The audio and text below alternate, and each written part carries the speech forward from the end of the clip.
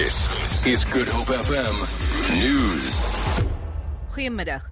Die Valke sê hulle sal hulle grondwetlike bevoegdheid uitoefen nadat die minister van Finansies Pravin Gordhan 'n tweede spertyd gemis het vir die beantwoording van vrae. Die rand het in reaksie op die Valke se verklaring verswak en het kort gelede op R15.85 teen die Amerikaanse dollar verhandel.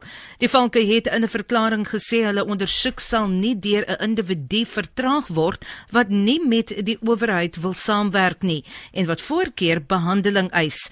Die Valke sê sy regspan sal nou voortgaan en die eenheid in staat stel om sy grondwetlike magte uit te oefen.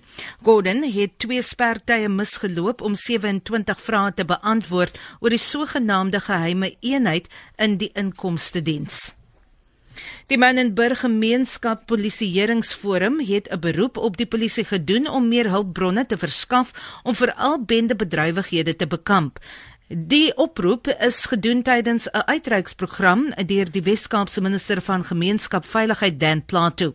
Die woordvoerder van die forum, Kader Jacob, sê daar is net 1 polisielid vir elke 800 mense in vergelyking met die 1 polisielid vir 300 mense in ryker gebiede. Jacob sê die gebrek aan hulpbronne is 'n bron van kommer en dat misdadigers dikwels wegkom weens 'n tekort aan polisielede. Die Instituut vir Rasseverhoudinge het voorvalle van rasisme in die land skerp veroordeel.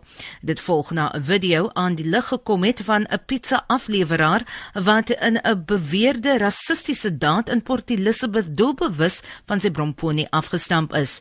Die pizzagroep het aangedui dat hy regstappe gaan doen, maar die bestuurder van die bromponie het dit as 'n mindere voorval afgemaak. Die woordvoerder van die instituut, Minke Steytler. Ons is baie bly om te hoor dat die Suid-Afrikaanse Kommissie vir Menseregte die voorval ondersoek en ons hoop om so gou as moontlik te hoor wat die menseregte slotsom rondom hoe om hierdie voorval te hanteer is en ons moet ook byvoeg dat hierdie tipe van optrede absoluut onaanvaarbaar is.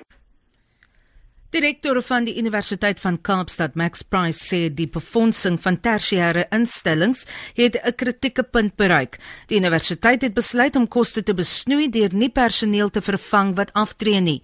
Price sê die besluit is geneem in die lig van die regering se besluit dat universiteitsgeld nie vanjaar verhoog gaan word nie. Hy sê die Universiteit van Kaapstad moet teen 2018 R120 miljoen bespaar om sy boeke te laat klop. 'n Veeboer van Tilbag sê 'n veldbrand het groot skade aangerig aan 'n waterpypleiding op sy plaas. Die boer Kobus Du Plessis sê die pyp voer water vanuit die Breë rivier na 'n plaaslike dam. Hy sê dit vererger die toestand in die gebied wat reeds onder droogte gebuk gaan.